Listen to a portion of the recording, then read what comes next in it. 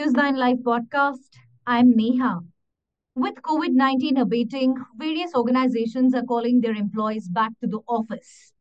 However, for tech giant TCS, calling employees back to the office is proving to be a challenge, as many women working in the company have quit their jobs, triggering a debate on working from home once again. TCS's chief of HR, Milind Lakkad, was quoted by media reports as saying, historically, women's attrition at TCS has been similar or lower than men's attrition. So this is unusual. There might be other reasons, but intuitively, I would think that working from home during the pandemic reset the domestic arrangements for some women, keeping them from returning to the office even after everything normalized, quote unquote. He also referred to it as a setback to the company's efforts to promote gender diversity and assured that the company was doubling down on its commitment. One might have assumed that the debate over working from home and its subsequent effects had come to a conclusion. That appears to be far from the truth. The debate continues to rage on. Is working from home a beneficial idea, or does it result in decreased productivity? Let's delve into the topic in today's podcast as we're joined by Santosh Desai, the CEO of Future Brands. Welcome, Mr. Desai. Thank you so much for joining me. My pleasure. Firstly, Mr. Desai, how do you perceive this specific development?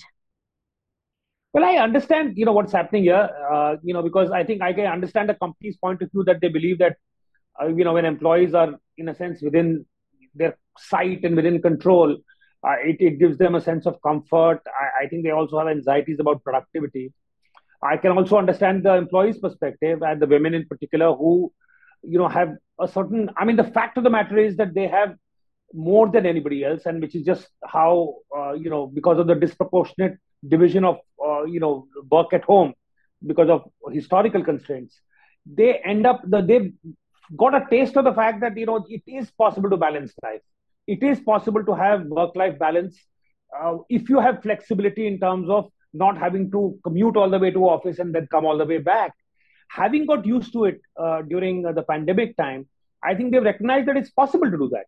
And I'm sure that they believe that, it's, as far as they are concerned, work does not suffer. From the employer's perspective, it just, I think there's a psychological problem here also, apart from whatever loss of productivity that they experience, which is the fact that if you don't see people around you, you feel that somehow you have lost control. So I see these two sides kind of, having two fundamentally different views of the same subject, and therefore causing this problem. So, Mr. Desai, should it be perhaps determined on a case to case basis? Well, to a certain extent, yes. To a certain extent, I think different industries have different needs. Certainly, if you're in a factory, you cannot work from home, but there are industries where you can. And arguably, TCS, it's not clear cut. You could, the fact is that even before COVID happened, there was a lot of flexibility, and it was possible to work, to have a hybrid model where you work from home when you felt like it, or when you mandated that, X number of hours or X number of days you could work from home. But I think there's a larger shift here that I think companies need to come to terms with the fact that fundamentally the world has changed. And fundamentally, the idea that, the fact of the matter is that corporations have been eating more and more into the lives of employees, thanks to technology, thanks to the fact that you're on call 24 hours a day, particularly if you're in a company that deals with international clients and works to international timelines, then truly, you are not the master of your own time. And the fact that there is going to be a pushback, there is going to be, there are going to be employees turning around and saying that, look, I want to reclaim parts of my life. And what COVID did is to make them realize that it was possible. They got a taste of it, and I don't think it's easy to go back. I have to ask you, are there any sort of certain factors that should be taken into consideration when making a decision about it? Certainly, the nature of industry is one. The nature of industry is one where there are industries where physical presence is a must. There are industries when physical teamwork adds a lot of value. And even if that doesn't need to be there all the time, certainly, they may opt for a hybrid solution. But so those are, I think, important factors is to take on. But there is cultural factor also. The fact that if you were to work exclusively from home, to maintain the culture of a particularly large workplace becomes very difficult, because it becomes very fragmented, and there is no sense of a unified kind of a sense of being together.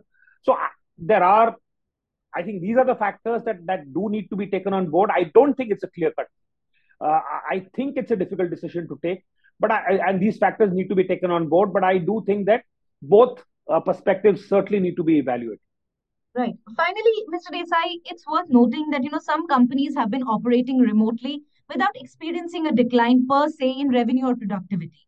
The question is, why then do companies emphasize working from office in such circumstances? Now, I remember you mentioning the psychological aspect of it, but if you could just elaborate further.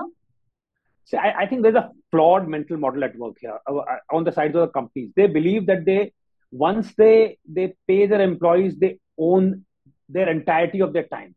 And earlier in life it was 9 to 5 was 9 to 5. Today it's not 9 to 5. It's 9 to 9 actually. I mean it's like 24 Absolutely. hours. I mean you are on call all the time. And I think companies, without having to pay for it, have managed to intrude and made ingresses into people's lives silently and without seeming to. Today you cannot not answer an email within 20 minutes of receiving it. So fundamentally, I think the world has changed, and what companies have not realized is how much they have encroached on the time of employees. I think this is a fight back. I think this is a pushback. I think it is long overdue, and I think therefore companies have to. There's also the mindset that they have is that we own the employee's time in its entirety has to change, and it has got a push thanks to the pandemic, but it was going to happen in any case because I think also the power equation between the two have changed. Employees were all powerful, and employees had to kind of curry favor and had to ensure that they toe the line. Particularly the younger generation today has its own priorities, and work is one of them. Work is not the central priority in life, which was what was assumed by companies. So I think companies need to understand that the workforce and where they are coming from has changed. They need to understand they themselves have encroached on employees' time without having to pay for it. Nobody's paying extra for the fact that you can get a call at 10:30 at night. Nobody's paying any regard to the employee's need. So I do think that this is a shift. We are seeing a sort of a shift in the power equation, and there is negotiation, there is heartburn, but I think this is a shift for the better, and I think it restores some balance and some symmetry in what is otherwise an asymmetrical and a somewhat exploitative relationship between employers and employees. Right. I'll wrap up on that note. Thank you, Mr. Desai, for joining me. Thank you all for My listening. pleasure.